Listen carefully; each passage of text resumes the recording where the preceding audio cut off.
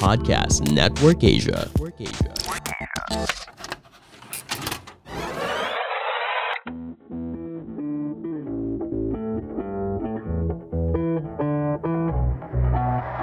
Sa likod ng kinang ng ating mga tinitingalang bituin ay mga nakaka-inspire na istorya ng pagpupursige at tagumpay, kabiguan at muling pagbangon, of heartbreaks and big breaks, ng walang patid na paghintay until that perfect moment when finally it's their time to shine. Get to know the story of your favorite celebrities before they made it big. Ako po ang Beshi ng Bayan, Jai Ho, at ito ang Btws, Before They Were Stars. Rewarding kasi yung trabaho ng isang artista eh. Kapag may ibinigay ka and nakita mo yung happiness ng mga tao, nawawala yung pagod mo syempre. Kahit na pagod, hindi naman yung nagmamatter. Ang importante talagang masaya ka pa rin sa ginagawa. At the end of the day, isipin mo pa rin, pagod ka nga. Pero iisipin mo na worth it yung pagod mo dahil gusto mo yung ginagawa mo. From award-winning child actress to a popular teen star, a Santa Santita turned Bida Kontrabida, who also became known as the Hugot Queen, one of the industry's premier actresses. With unparalleled talent and versatility like no other, she is Angelica Panganiban. Bagamat kinilala siya bilang isa sa pinakamahusay na aktres ng kanyang henerasyon, hindi pumasok sa isipan ng batang Angelica ang pagiging isang artista. Hindi ko nga rin alam paano ako nag-end up sa acting kasi talagang nung sinasali ako sa mga sagala, ganyan ako, sobrang umiiyak ako, flower girl ako, at may makeupan ako. Ayoko talaga nagtatantrums ako kasi ayoko yung attention ng mga tao na nasa akin. Sobra akong mahiyain. Parang hindi ko ma-imagine ang nakilala kong Angelica ay naging mahiyain minsan sa kanyang buhay. Sa kabila ng pagiging mahiyain at sa pagnanais na rin na tumulong sa kanyang pamilya, hindi pinalagpas ni Angelica ang oportunidad ng ang mundo na ng showbiz mismo ang lumapit sa kanya. Sinama ako ng mama ko na mag-model nga for Little Miss SM. Then yun na yung nag-start ng career ko kasi may nakakita sa akin doon na talent agent. Kinukuhaan niya ako for audition sa mga commercials, sa mga pelikula. Pag pinapaarte ako noon, natatakot lang ako kaya ako siya ginagawa. Matagal bago ako nag-warm up sa industry. Parang diesel lang ang peg. Kailangan munang mag-warm up bago magkaroon ng swabing biyahe. Pero once she started, Angelica became unstoppable. Bata pa lang, kinakitaan na siya ng natural na karisma sa camera when she started as part of ABS-CBN's 90s youth-oriented show, ang TV. Kahit saan kami magpunta ng mama ko, sabihin niya na parang manood kayo ng ganito, ganyang oras kasi lalabas doon yung anak ko. Then nung napapanood ko yung sarili ko sa TV, natutuwa ako. Tapos parang kikitain ko yung mga kaibigan ko. Tapos hindi sila makapaniwala. At medyo magical yung dating niya talaga sa akin nung bata ako na ang galing, paano kaya ako nalalagay sa TV? Little by little, the shy girl opened up and started to enjoy being in the limelight and working with the kids her age. Akala ko talaga dati, laro lang siya. Kasi yung mga kasabayan ko din, mga bata. Yun talaga yung literal na para lang kaming naglalaro. Pupunta kami doon every Saturday, excited kami, may dala kaming mga laruan. Parang namulat ako sa barkadahan dahil sa ang TV. And I think doon din kami nagsimula talaga maging best friends nila John, nila Camille. Best friends forever. At kitang-kita naman na until now, super close nilang tatlo. With ang TV, nakapag-warm up na kahit paano si Angelica when it comes to working on camera. Kaya naman, when her big break unexpectedly came, handang-handa na siya. In 1995, Angelica was given the role Becky in the hit film Princess Sarah, a role that wasn't originally meant for her, pero sadyang itinadhana. Hindi naman kasi talaga ako dapat si Becky. Isa ako sa mga kaibigan ni Lavinia. Yung tunay na Becky, nagagawa talaga nun. Nagkaroon sila ng problema. Nasa isang hotel lang kasi kami sa Baguio. Then sinabi ng direktor na parang, sino dito yung may alam ng mga linya ni Becky? Ako, memorize ko talaga lahat ng lines ni Princess Sarah at saka ni Becky kasi silang dalawa yung favorite character ko doon. So, tinaas ko yung kamay ko, gano'n. Sabi, isuot na sa kanya si Becky. Pinaakyat ako. nung pinaarte ako, nakaarte naman ako. Tapos lahat sila, okay, meron na tayong Becky, meron na tayong bagong Becky, ganon. Sabi ko sa mama ko, mama, ako na si Becky, ganon. Ang saya-saya ko talaga. Ang saya din ng mga kapamilya viewers na nanood kay Angelica as Becky.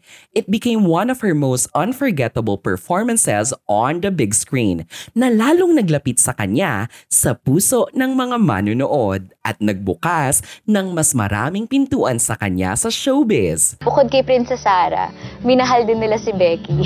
So parang sobrang laking bagay sa akin na sa sobrang liit na role na pinanggalingan ko, bigla ako nabigyan ng ganong kalaking opportunity na ako na yung magiging best friend nung bida. Talagang habang buhay kong titignan and hanggang pagtanda ko, hanggang sa magkaanak na ako, kapag nalaman ng mga bata yung Princess Sarah and sa Pilipinas, ako si Becky, I'm sure talagang kikiligin yung mga anak ko. Kasi hanggang ngayon, pagka iniisip ko, kinikilig pa rin ako. After nun, doon nagbukas yung talaga, yung mga opportunities na pumasok sa akin sa career ko. Matapos magmarka ang performance niya bilang Becky, nabigyan kaagad si Angelica ng isa pang bigating role, ang gumanap bilang anak nila Edu Manzano at Maricel Soriano sa pelikulang Separada. Sa kanyang murang edad, nakipagsabayan si Angelica sa ibang veteranong miyembro ng cast. Kaya naman, ibinigay sa kanya ang kanyang first ever acting award, ang FAMAS Best Child Actress. Siyempre, nung nakita ko na yung sarili ko sa TV, maliwanag naman sa akin na artista ako. Natuto na lang siguro ako na ma-appreciate yung ginagawa ko. Nung nanalo ako sa Separada, yung unang-unang acting award ko, hindi ko makalimutan kung paano ko tinanggap ng family ko pagkatapos kong kunin yung award. Yung ganyan, nag-celebrate kami, nagpa-deliver kami ng pizza. Masaya sila, proud na proud, tapos nagpa-mask kami, ganun. So, feeling ko sobrang important ko and may nagawa akong maganda, may nagawa ako na nagalingan sa akin yung pamilya ko, ganun. Iba na yung dating niya sa akin. Hindi ko alam kung ano yung pumasok sa isip ko nun, pero alam ko na sineseryoso ko na yung ginagawa ko. Unti-unti na siyang nag-grow sa akin. With a number of projects starting to come in, ipinangako ni Angelica sa sarili na hindi pa rin niya pababayaan ang kanyang pag-aaral. Unlike most artists nowadays na nag-homeschooling, tinapos ni Angelica ang kanyang elementary at high school years sa isang regular school. Something she'll always be proud of. Hindi siya birong pagsabayin. Simula nag-artista ako, grade 1 ako, hanggang sa gumraduate ako ng high school. Regular school yung pinapasukan ko. Nakakapagod and nakikita ko rin yung pagod ng mga tao sa paligid ko, ng mama ko. Kasi noon naman hindi naman uso yung meron kang yaya, meron kang driver, ganun.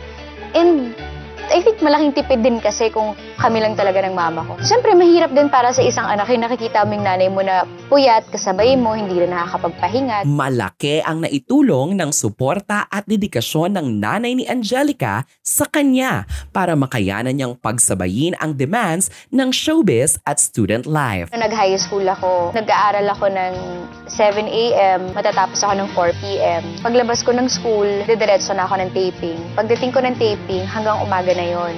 Then yung uniform ko, lagi lang yung nasa kotse, doon na kami nakikiplansya. Tapos doon ako nakikiligo kung saang set ako datnan, ganun. Tapos diretso na ako ng school. Nagsunog talaga ako ng kilay para patunayan sa school na talagang mag-aaral ako. Never ako nawala sa top 10. Kasi feeling ko, kailangan kong mag-excel sa dalawa, hindi pwedeng isa lang. Kasi nga, ang pananaw ko, parehas kong gusto yung ginagawa ko, so hindi pwedeng may mas lamang dito. Varsity ako ng badminton, ng volleyball, tapos sumali ako sa school paper, assistant pa ako ng EIC, ganon. So, noong mga panahon na yun, pag nagpapahinga ako, para ako magkakasakit.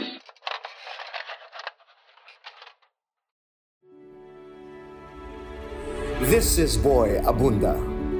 On the special limited news season, 8 actresses, award winners, artists: Iza Calzado, Eugene Domingo, Janine Gutierrez, Dimples Romana, Julia Barreto, Sunshine Dizon, Angelica Panganiban, and Sherry Hill. 8 women, 1 question. Who are you when no one's watching?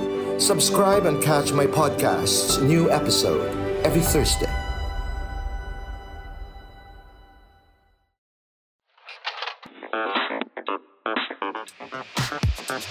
Parang hindi nauubusan ng energy si Angelica. And through all this, itinuloy din niya ang kanyang papalagong career bilang isang child actress. Baliktad talaga yung mundo ko. Pag nasa taping ako or nasa shooting ako, ang hawak ko libro. Pag nasa school naman ako at may break time ako, ang hawak ko naman yung script. At saka yung mga kaibigan ko matatalino para para hindi talaga ako mahirapan, di ba? Para pagka may tanong ako, sila yung nagtuturo sa akin. Talagang naka-mindset ako noon na hindi talaga pwedeng hindi ako makapagtapos kahit hanggang high school lang. So luckily, naabot ko naman hanggang second year college.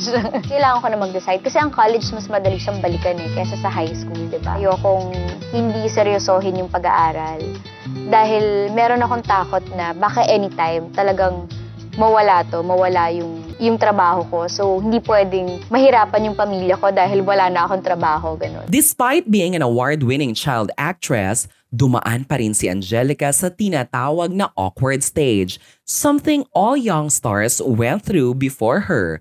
Luckily, napabilang siya sa cast ng teen-oriented show na Gimmick, kasama ang mga former Ang TV friends niya noon na sila John Prats at Camille Prats. Dumating kami sa awkward stage. Hindi nila alam kung anong project na ibibigay sa amin dahil hindi nila alam kung masyado pa ba silang bata or kailangan na ba nating ipilit sa mga tao na hindi. Matanda na sila and dun din sila papunta. Hanggang ngayon, kami ni Prati, para kaming kambal. Maganda yung pinakita sa amin ni Direk Loren na hindi namin tinignan yung samahan na merong rivalry. Para kasi kaming magkakapatid doon, kaya lang may naging boyfriend ako. Sa Gimmick, pinusuan ng mga viewers ang tandem nila Angelica at ng kanyang kapartner na si Carlo Aquino. Magpo-provincial show kayo na talagang mapapakamatay yung mga tao, makita lang kayo na kumakanta, pakikiligin yung mga tao. Sobrang happy ako talaga. Thankful ako actually na naging part ako ng show na yun. #kilig overload talaga. Even to this day, present pa rin ang mga fans ng Carlo and Angelica tandem, kaya naman naging super successful ang kanilang last reunion project na Excess Baggage. Bukod sa nabuong pagkakaibigan sa show, malaki ang pasasalamat ni Angelica sa Gimmick for allowing her to transition smoothly from a child star to a teen star. Kung walang Gimmick, I don't think nandito pa ako hanggang ngayon. Siya talaga yung nagtawid ng from child star papuntang teeny bopper na, papunta ng kilig, papunta na sa, kumbaga sa core nila Kathniel, gano'n. Parang lahat dadaan doon sa meron kang ka-love team. When she turned 18, instead of the usual debut party, Angelica was gifted with a coming-of-age gift, her first lead role in the film Santa Santita.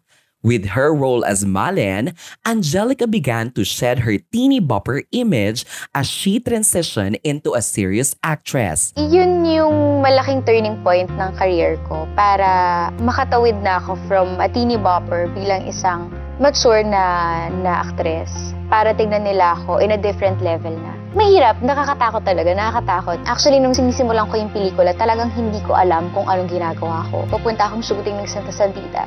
Parang gusto ko lagi mag-breakdown. Hindi rin kasi biro ang demands ng role ni Angelica bilang si Malen. Parang kahit na sino, mapapa-breakdown sa mga intense scenes, especially with a veteran actress like Hilda Coronel. Sa eksena kami ni Tita Hilda na sasampalin niya ako habang talagang sinisigawan ko siya. Ibang klase, talagang ganon, eksaktong feeling. Talagang gusto mong sumuka sa harapan ni Hilda Coronel dahil kabadong-kabado ako. Nung nairaos ko yung eksena, parang nung sabi yung, cut, okay, good take talaga ako yun. Lambot na lambot talaga ako na, wow! Nairaos ko siya, ganun. Aside from working with a powerhouse cast, nasubok din ang tapang ng loob ni Angelica when she had to film her first ever love scene sa pelikula. Experience-wise, makikipag-love scene ka. Paano? Siyempre wala ka namang experience, gano'n kakabata, diba? And siguro meron akong fear na parang ayokong malihis yung landas ko, ayokong bansagan ako na parang sexy star ako. I don't think ready ako, lalo na sa age ko, na mabansagang gano'n. Nung ginagawa namin yung love scene after nun, medyo traumatizing yung yung naging experience ko. Kasi after nun, na mild stroke yung nanay ko, tapos talagang nakiusap na ako na babayaran ko yung damages. sa pelikula, nagbaback out na ako, ganun. Pero hindi ko na kayang ituloy yung pelikula. Hindi natuloy ang pagbabackout ni Angelica dahil na rin sa tulong ng kanyang tatay-tatayan sa Star Magic na si Mr. M. Inupo na ako nila Mr. M, inupo na ako ni Direk Loris na parang hindi kami magiging successful sa pelikula. At ako mismo sa career ko, kung wala akong tiwala sa mga taong inuohan ko sa isang proyekto, diba? Nagbukas yung isip ko na trabaho lang to, hindi ko dapat pinepersonal. Kaya naman nung pinanood ko talaga siya nung premiere night, nagbe-breakdown talaga ako dahil ibang tao yung nakita ko. Dahil parang ang huli kong ginawa, nagpapakute lang ako sa TV sa gimmick, tapos biglang ganyan na. Parang ang laki-laki niya masyado, ang laki-laki niya. Hindi ko inisip na I don't think magiging matapang akong artista kung hindi dumating sa akin yung project na yun. Santa Santita gave Angelica the courage and confidence she needed to grow and flourish in showbiz.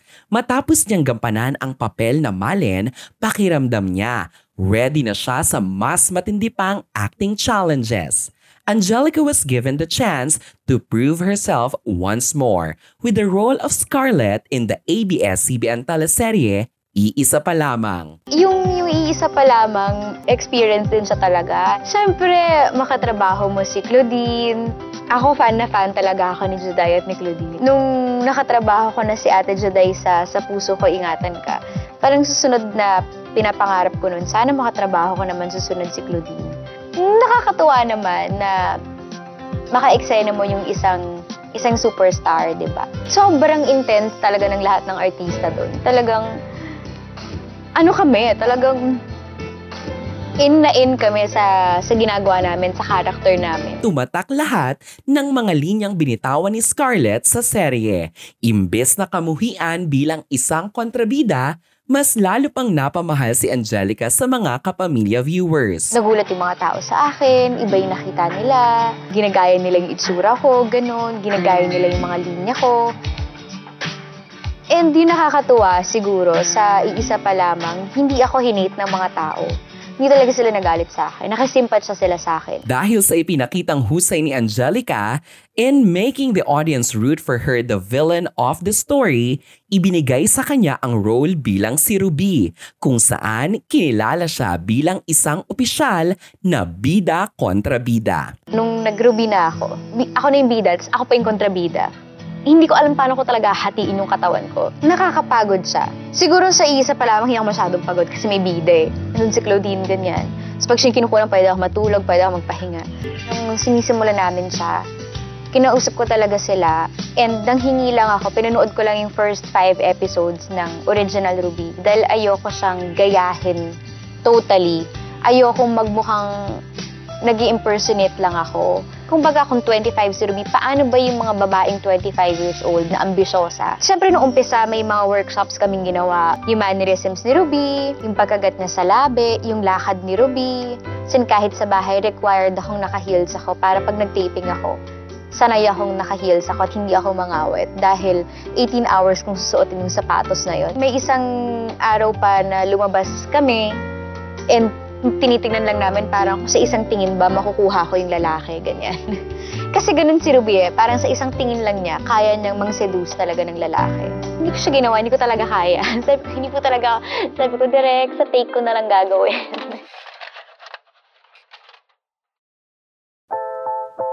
Unfiltered, unhinged, raw and uncut. This is the flavor of Flick Off. In each episode, we will talk praise and smack on films, both local and international, dishing out a heaping serving of juicy tidbits, insights, and innuendos in between. Our goal is to flip the boat and shake the industry by giving voice to general viewing audiences, skewing the pretenses of academic critic circles. This is Uncle Farouk, Kyla, Dos, and Is. And we are Flick Off. Powered by Podcast Network Asia and Podmetrics.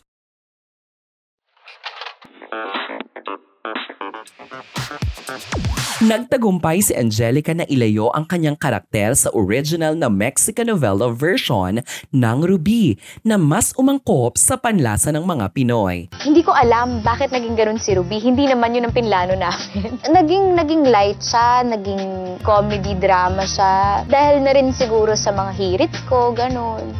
Doon sa Ruby nangyayari yun. Hindi namin pinaplano yung sasabihin namin. Lalo na yung mga banters sa loob ng bahay ni Ruby. Sa kanila ng nanay niya, ni Tita Pai, sa kanila ni Kay Abad, saka ni Tito Alan Paule. Ang sarap-sarap gawin ng soap na yun dahil very refreshing nang gawin bilang isang artista. Actually, buong show, parang kami na yung nagsulat. Merong konti eksena pero pahabain namin kasi nga naghaharutan kami, gano'n. Pero hindi naman kami nawawala sa character. So, naging babaeng bakla si Ruby. So, dahil sa akin yun, dahil inisip ko kasi kung magbibida at kontrabida ako, gusto ko naman na makaka-relate talaga yung mga tao na hindi naman lahat ng tao pagka sinampal, iiyak na lang. So gusto ko, pagka sinampal si Ruby, nananampal din siya, ganun. Palaban kung palaban, gabi-gabing inabangan ng mga kapamilya viewers ang kwento ni Ruby dahil marami sa kanila ang #relate sa pinagdadaanan nito. With her status as a dramatic actress sealed, Angelica went on to challenge herself even further, this time conquering the comedy stage. In 2008, Angelica joined the cast of ABS-CBN's gag show, Banana Split. Yun talaga yung literal na hindi ko inisip na mangyayari sa buhay ko, na magiging komedyante ako. At bibigyan ako ng award bilang isang komedyante. Hindi lang siya nangyari once. Parang iniisip ko, natatawa kayo sa akin. So, iba talaga. Ang weird ng feeling na nagagawa ko siyang pareha. Mga artista na, yung problema mo, iwan mo sa bahay. Pagdating mo na trabaho, huwag mo isipin. Di ba, parang naglolokohan lang tayo dahil yung posible yan. So, syempre, pagdating mo ng trabaho, talagang sobrang ang bigat-bigat ng mood mo, ganyan. Malungkot ka talaga. So, doon ko na-realize na ang hirap pala ng ginagawa nila Miss Ai, nila Tito Dolphy. Doon talaga sila, diba? Nakafocus talaga sila magpatawa. Hindi sila pwedeng umiyak. Yung timing namin ni Jason. Ganun naman yun sa umpisa. Talagang hindi ka niya titigilan. Hanggat makuha mo. Hanggat mai-perfect mo talaga. May pagka-perfectionist talaga si Derek Bopot. So, yun yung natutunan ko sa kanya. Ako kasi hate na hate ko yung natitake two ako, ganun. So, feeling ko may mali, ganun. Yung may kulang akong binigay. Ayoko nang napapahiya ako pag kinakatakot sa take two. Sabihin, more, ganun. Minor ako. Kung dati ay tahimik at mahiyain si Angelica noong bata pa siya namang ikina-hyper at palaban niya with Banana Sunday. Sa lahat ng yun, kalokohan ko lang. Siguro kasi ganun ako kaharap na tao, ganun ako kakulit, ganun ako ka-sharp. Kahit sa totoong buhay, pagka inasar mo ako, may pabalik talaga ako sa'yo. Hindi ako papayag na hindi. Nahasa ng gusto ni Angelica ang kanyang comedy skills. Throughout her career, Angelica was always known to take on unconventional and out-of-the-box roles. Ang goal niya palagi, to challenge herself by doing something different. At nakuha niya ito when she was offered the film A Love Story. Dumating nga sa akin yung A Love Story. Doon ako talaga nawindang na parang, wow, talaga, sa akin sa napunta. Talagang happy ako na kasama ko si Aga Mulak, tsaka makakasama ko ulit siyempre si Inay Maria. So, tagisan talaga kami ng ng acting, kaming tatlo. Tapos ako yung ipinantay sa kanila. Para akong pinasakay sa eroplano, tapos ako yung piloto. Kung si Angelica ang piloto, malawin beneath her wings naman ang peg ng Diamond Star na si Maricel Soriano. Ang dating nanay niya sa pelikulang Separada, karibal na ngayon sa A Love Story. Yung relationship kasi namin ni Inay, talagang ang tingin niya sa akin, anak niya ako. Pag magka-eksena kami, talagang aanuhin niya ako. Umayos ka, umarte ka. Sumurahin niya talaga ako. Tsaka yung, opo. Talagang piniga niya ako. Hindi niya ginawang madali para sa akin. Talagang gusto niyang ibigay ko yung best ko. Hindi ko alam kung saan ko siya may ko-compare, yung pag kami nagawa ka. Kasi pag gusto mo yung ginagawa mo kahit paulit-ulit di ba? Parang minsan nga ikaw pa yung manghingi ng isa pa yung direct isa pa. Always the one to push herself, Angelica took on another challenge, this time playing dual characters with Apoy sa Dagat. Apoy sa Dagat, para siyang laging naghihingi ng Oscars. Bawat eksena, kailangan kang manalo ng Oscars, gano'n. ganun ka-intense. Siyempre, mas pagod naman ako sa apoy sa dagat. Dalawa yun eh. Yung pagod mo kasi, very rewarding kasi yung trabaho ng isang artista eh.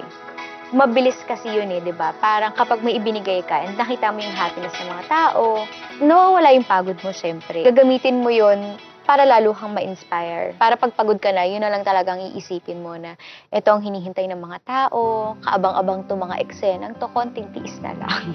Maging sa drama o comedy, pagdating sa linyahan, hindi talaga nagpapatalo si Angelica. When she delivers her line, tagos at ramdam ng mga nanunood. Kaya naman, bumagay sa kanya ang karakter na si Maze with the 2014 Cinema One Originals That Thing Called Tadhana. I think mahal ako ng mga tao kasi ganun din sila.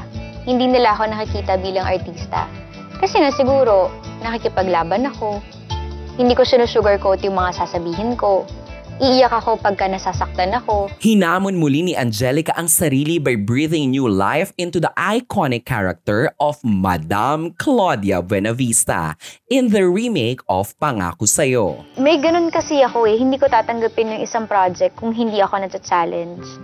So kung mapapansin ng mga tao, talagang may katagalan bago ako nakikita ulit, ganun. Kasi ayoko yung pag binigyan ako, ayoko ng simple. Ayoko nang kayang gawin ng iba. Iisipin ko talaga siya ng paulit-ulit hanggang sa mapagod na ako kaisip. Pag may binasa akong script, tatanggapin ko siya dahil hindi ito kayang gawin ng ibang artista. Pero pag nakita kong kaya siyang gawin, ako mismo yung magsasabi kung kanino siya dapat ibigay. Siguro yun yung dahilan kung bakit medyo may pagka-unique yung mga projects na napupunta sa akin. Bakit ko sinabing sikreto ko? De joke lang. I was fortunate enough to work closely with Angelica bilang si Kuring at na-witness ko firsthand kung gaano siya kadedikado at kapassionate sa kanyang trabaho. Dito rin sa telesereng ito nabuo ang pagiging magkaibigan namin, on and off screen. Noong 2018, sumabak din sa mundo ng production si Angelica when she formed Bright Bulb Productions with John Prats and Sam Milby. Ang nasabing production company ang nag-produce ng music video ni Moira na Malaya at maging ang live Braver concert nito. Isang music festival like no other than ang produce ng kanilang company with the Universe Music Festival noong 2019. Recently ay nakipag-team up din si Angelica with renowned director Antoinette Hadaune for a one-of-a-kind talk program, ang The Kang Show. The face of an angel and the fierceness of a gladiator. Ganyan i-describe si Angelica ng kanyang malalapit na mga kaibigan. From shying away from attention when she was younger to eventually claiming the spotlight, Angelica grew right before the public's eye. With over 30 years in the industry, she has seamlessly transitioned from one phase to another. From her childstar years in Ang TV and as Becky in Princess Sarah, being a teeny bopper idol in Gimmick, her coming of age in Santa Santita, breaking barriers as a Bida Kontrabida in Ruby, and conquering the comedy stage in Banana Sunday. Mapadrama, comedy o real-life man, nakatutok ang mga tao sa bawat galaw at bawat linyang bitawan niya.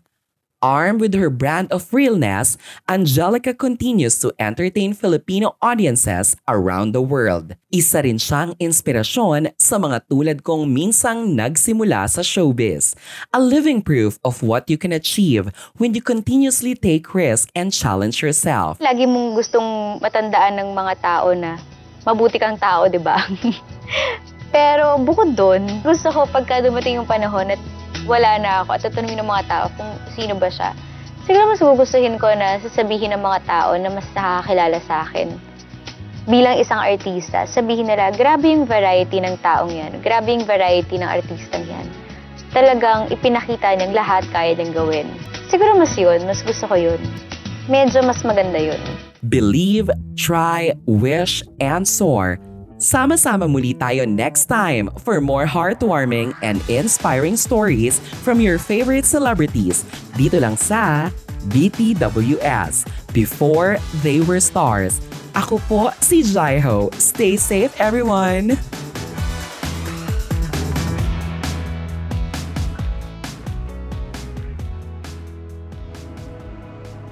The views and opinions expressed by the podcast creators, hosts, and guests do not necessarily reflect the official policy and position of Podcast Network Asia, the hosts of the program, or other programs of the network. Any content provided by the people on the podcast are of their own opinion and are not intended to malign any religion, ethnic group, club, organization, company, individual, or anyone or anything.